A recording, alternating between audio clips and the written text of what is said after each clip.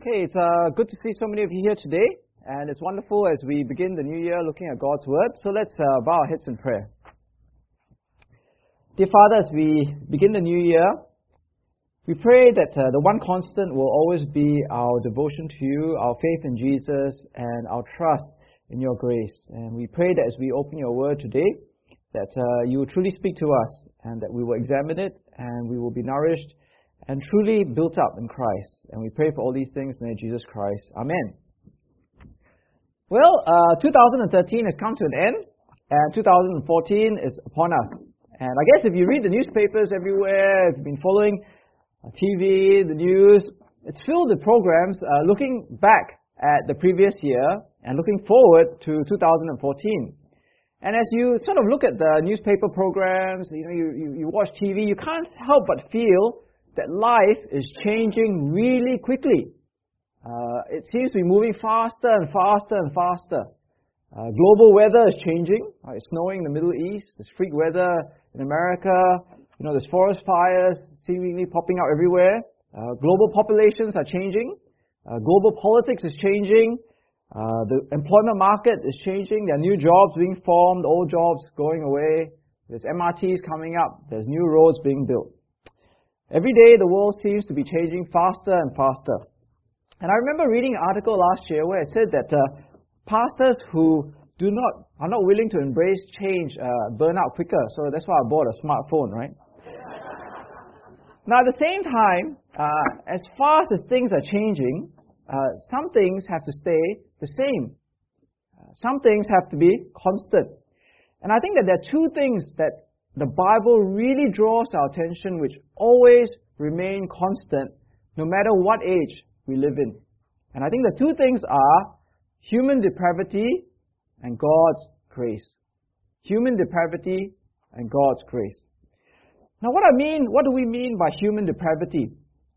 Human depravity is the biblical concept where all of us are filled with sin and we are unable to save ourselves because we cannot meet God's holy standard. It's really surprising because when I walked to church this morning, I saw a sign on a car just outside which said, "Going to heaven, just do good." But that doesn't work according to the Bible because we are not good people.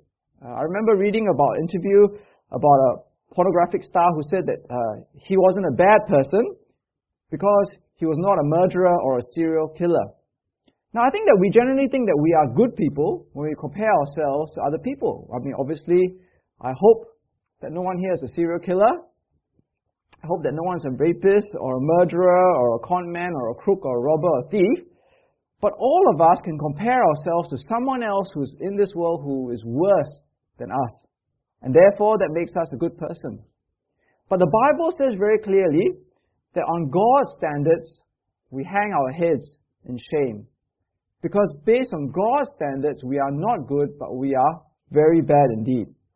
Because God is a God who knows everything, sees everything, and hears everything. He is omniscient, all-knowing, and all-seeing.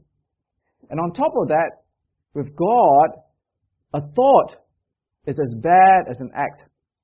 A desire as an evil, as a deed. To convert is as bad as to commit. So Jesus said in Matthew chapter 5 up here, okay? Jesus said to his disciples in the Sermon on the Mount, "You've heard that it was said, 'Do not commit adultery,' but I tell you that anyone who looks at a woman lustfully has already committed adultery with her in his heart." So with God who sees everything, God who knows everything, God who hears everything, God who knows our intimate thoughts and our desires and our lusts and our cravings and our tempers and our jealousies, there is no running away. We are all sinful before Him. And that is what is meant by human depravity. It doesn't matter how our phones change, it doesn't matter how our worlds change, we are, in basic human nature, unchanging. We are sinners before God. And that's why in Romans chapter 3, God condemned the world. He said, because of our human depravity, there is no one righteous, not even one. There is no one who understands, no one who seeks God. All have turned away. They have together become worthless. There is no one who does good, not even one. See, that's the one constant in the whole of history, which is human depravity. And I was going to do this experiment today. I don't know whether I have the guts to do it, but I was listening to some people preach, and they always ask the congregation to repeat after them what they say, but it feels kind of awkward, right? But you can say human depravity after me if you want. So human depravity, right? Okay? But the second constant is God's grace. Okay, God's grace. Because of human depravity, because we are unable to save ourselves, the second constant is that it requires the absolute necessity of God directly saving us. Because we cannot save ourselves, God needs to directly intervene to save us, because we cannot save ourselves. And why does God save us? Not because we are good people, not because we deserve it, not because we are lovable people, but because of God's grace, God's mercy, God's forgiveness towards us. See, that's the second constant. Doesn't matter when we live in, what age we live in, what culture we live in, what society we live in, God still needs to save us because of His grace. In Ephesians chapter 2, it says, all of us also lived among them at one time, gratifying the cravings of our sinful nature and following its desires and thoughts. Like the rest, we were by nature objects of wrath.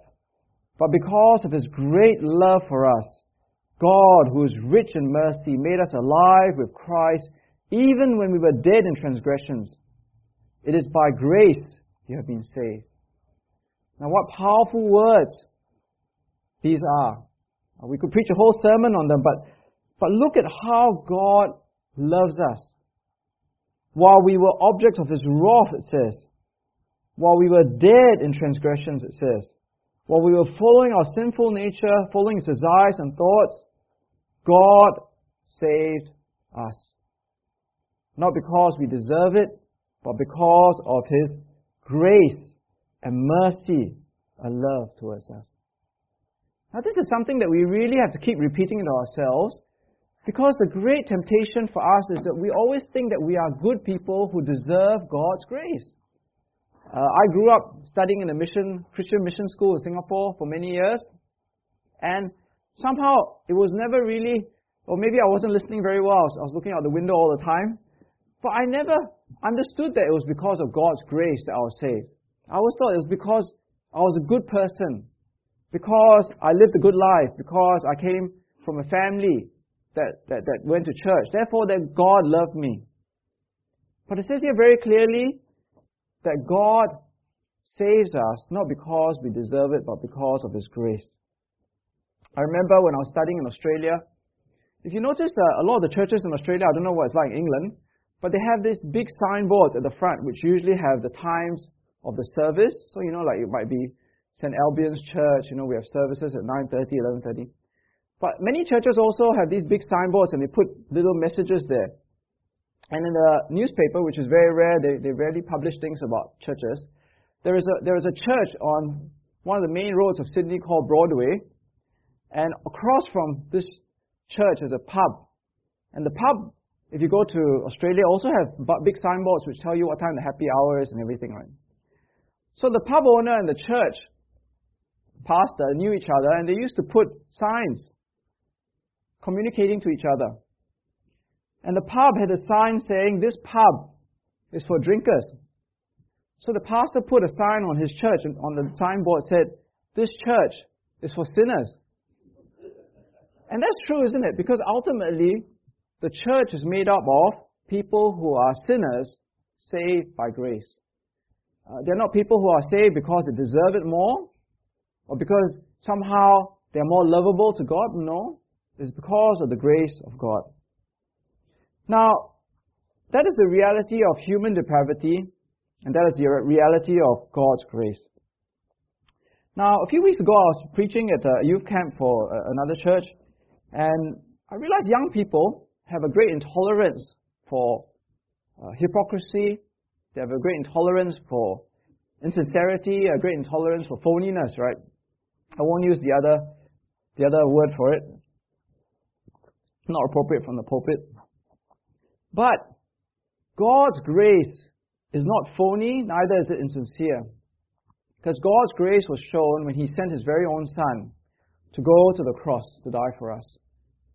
On the cross, He took all our jealousies, our hates, the thoughts that we have in our minds and the desires in our hearts, but also our actions.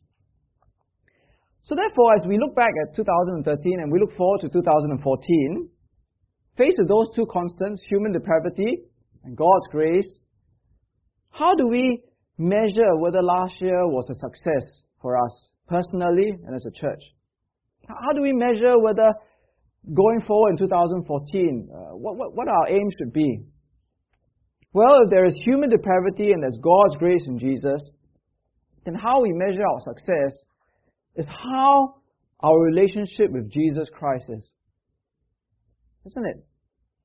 If there is human depravity and God's grace shown in Jesus, then our success last year and our success this year is based on what our relationship with Jesus Christ is.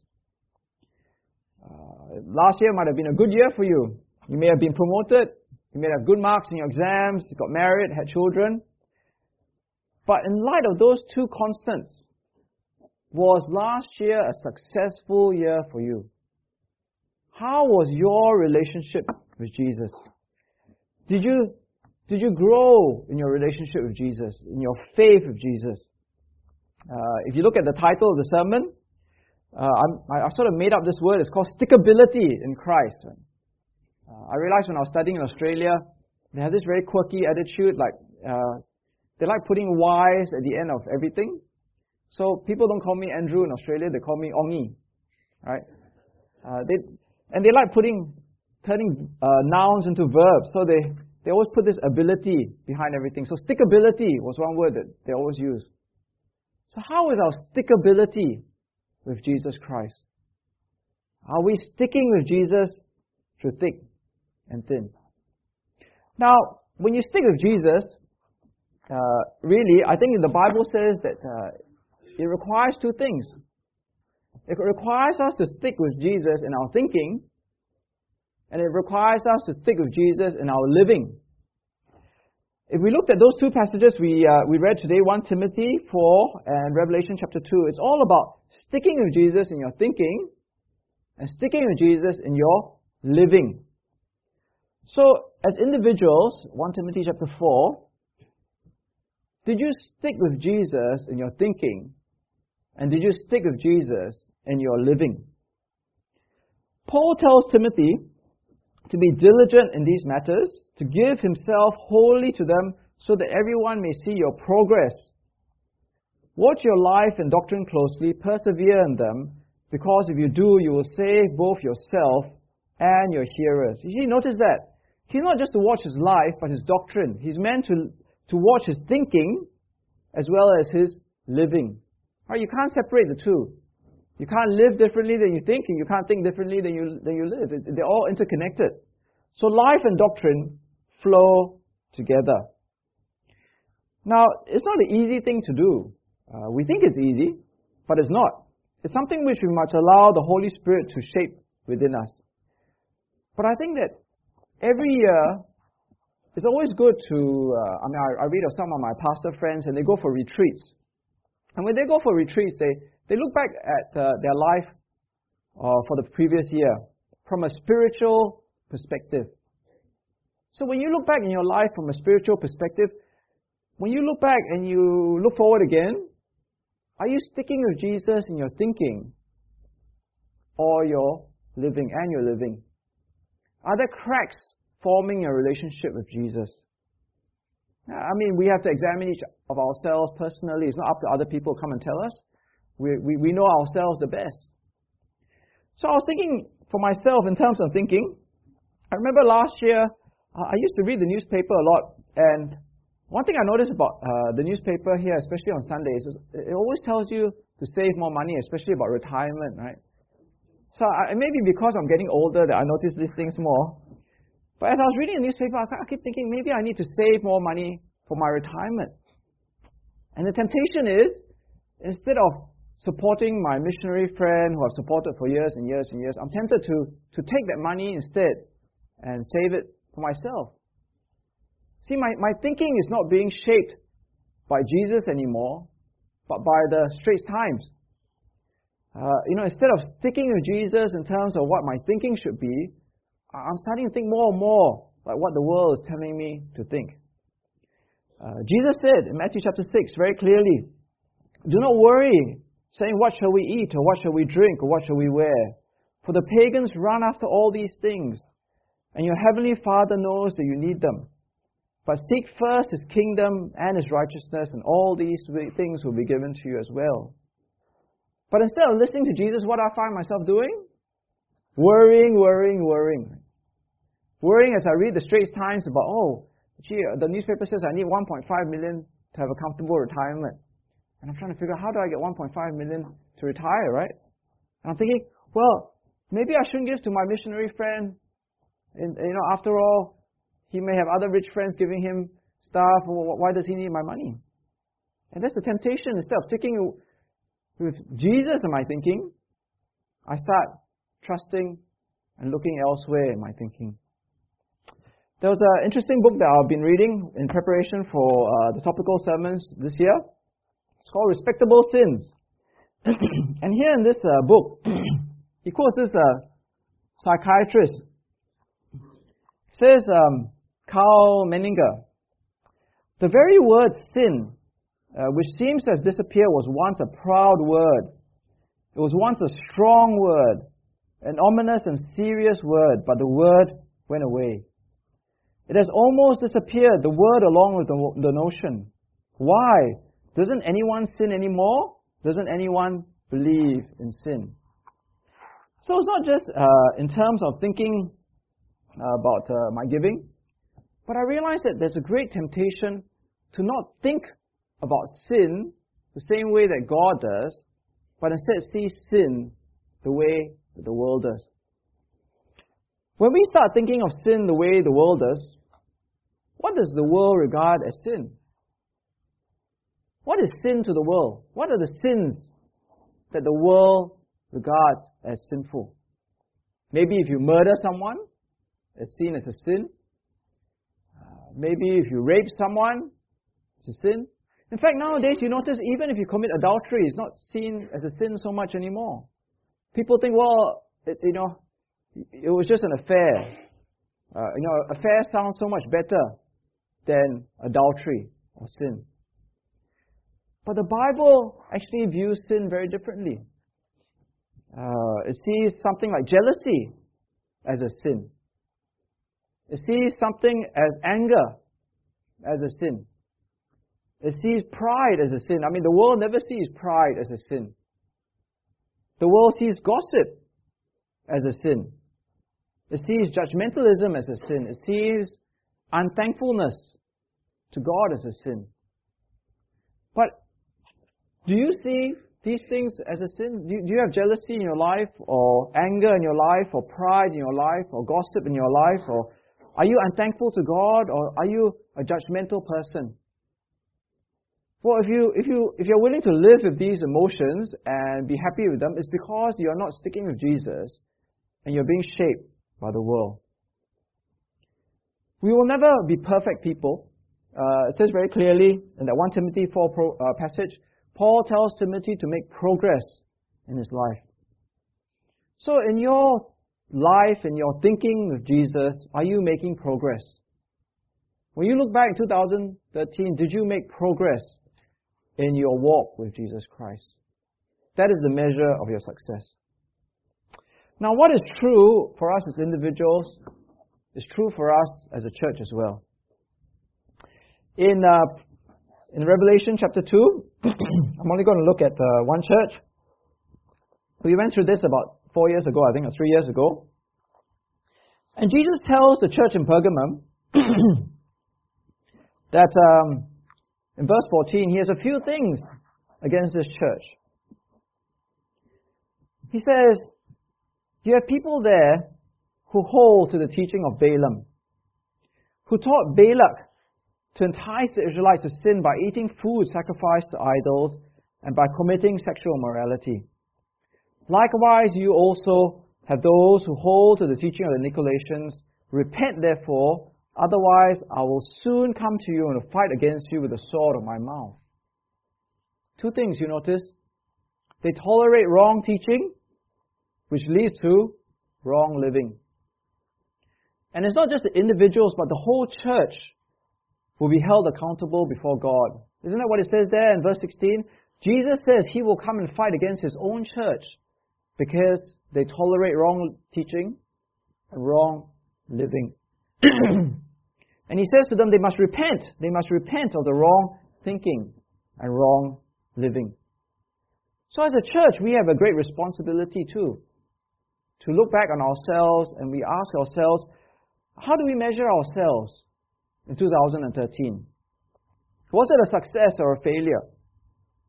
Now, we don't measure success in terms of numbers. This is not a club. We don't measure success based on finances, although thanks to God we have more finances. We don't measure ourselves based on the size of the building. But we must measure ourselves based on Jesus Christ.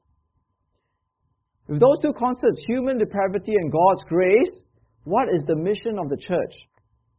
To help everyone and to help each one to stick with Jesus Christ. And that is how we measure our success. So are we sticking with Jesus Christ as a church? Are we holding on to His thinking and His living?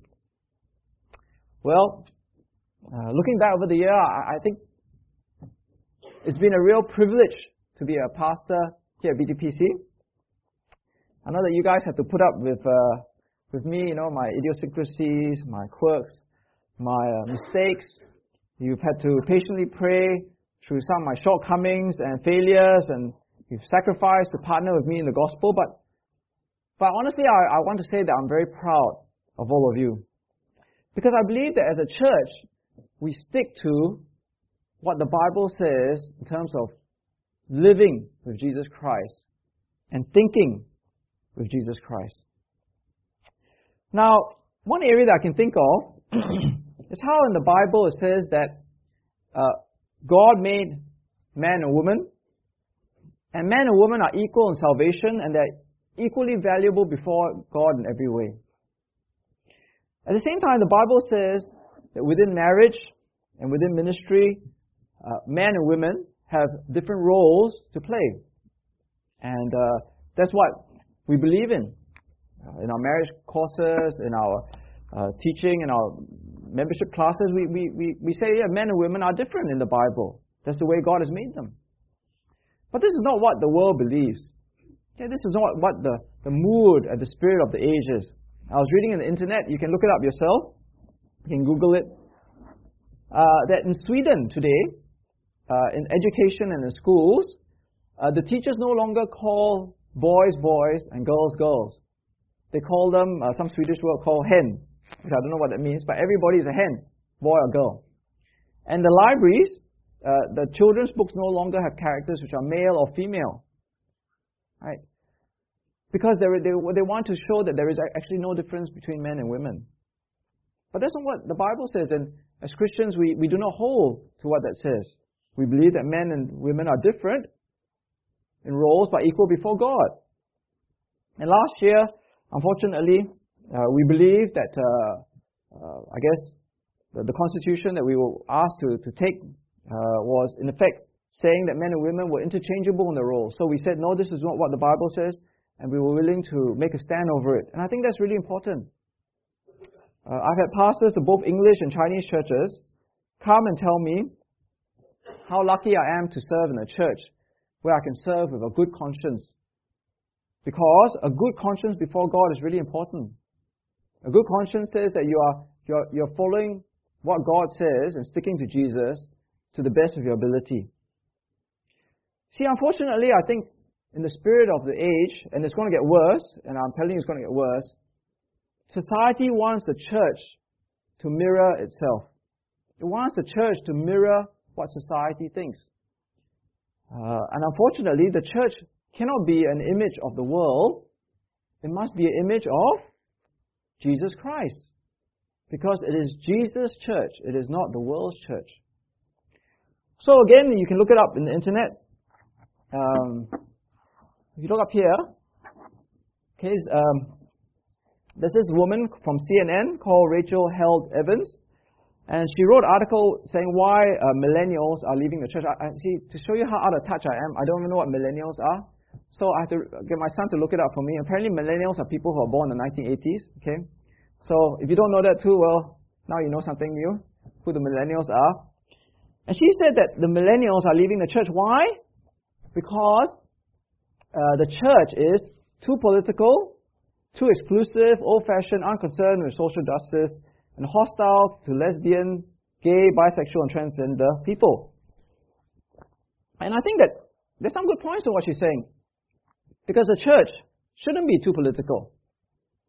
Shouldn't be too exclusive. I mean, it's open to everybody. Well, we're not an exclusive club. We shouldn't be old-fashioned. We should be open to, to different fashions, to new fashions. And we should be concerned for social justice. But I think that she's mistaken when she says that the church is hostile to lesbian, gay, bisexual, or transgender people. Okay, let's make this clear that the God is not hostile to gay people. He's not hostile to lesbian people. He loves gay people. He loves lesbian people. He loves transgender people. Jesus died for gay people. Jesus died for lesbian people. Jesus died for transgender people. But what the Bible is very clear about is that there's only one place for sex, and that is within the marriage between a man and a woman. If people have sex outside of marriage, that's sin. If people have marriage, even within marriage between a man and a woman, that's sin before God. And unfortunately, if we want to stick with Jesus, we have to say this is what the Bible says. And we cannot make the church a mirror of what society wants us to be. So, next slide. So this guy who was commenting on her article said, some millennials, like many from generations before us, want the church to become a mirror, a reflection of our particular preferences, desires, and dreams. But other millennials want a Christianity that shapes and changes our preferences, desires, and dreams. When the countercultural message of Jesus is softened or tweaked, or the raging idols of this age, such as money, sex, and power, overlooked and ignored, the cost of Christianity disappears. See, ultimately as a church, we have to stick with Jesus no matter what. We want to welcome everybody. We want everybody to come in. But our success, the way we measure ourselves is how we stick with Jesus. And if we have to stick with Jesus but make other people unhappy, then we must stick with Jesus. So, 2013 has come to an end. 2014 are here.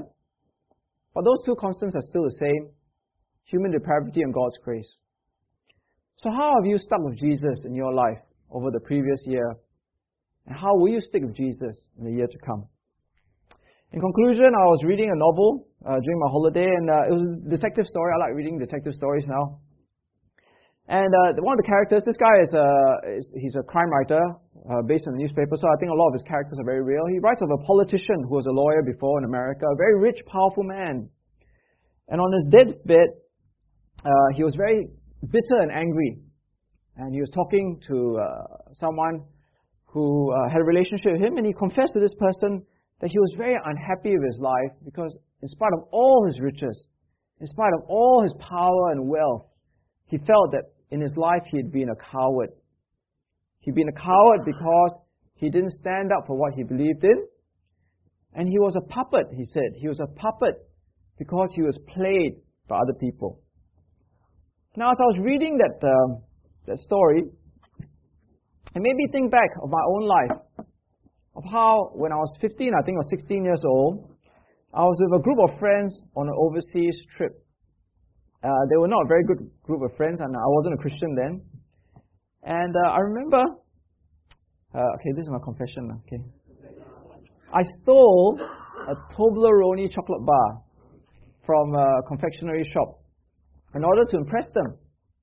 But after that, when I left the shop, and I thought about it, I thought, why did I do that? I was a coward because I allowed their peer pressure to make me do something in order to impress them. I was a puppet because I let them play me. And I think even today, many years later, as a Christian for many years, the temptation to be a coward, the temptation to be played by other people and to be a puppet by other people is still there. The temptation to do what is convenient rather than to stand up and to stick with Jesus. The temptation to be a puppet and to please other people rather than to please Jesus Christ. So I hope that as we move forward to 2014, we will not be like that. We will stand for Jesus. We will stick with Jesus.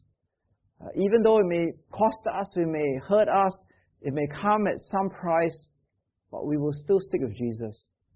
And we will not be played by other people. We will not be puppets to other people. But we will stick with Jesus and benefit from God's grace. Let's go to God in prayer. Dear Father, as we come before you today,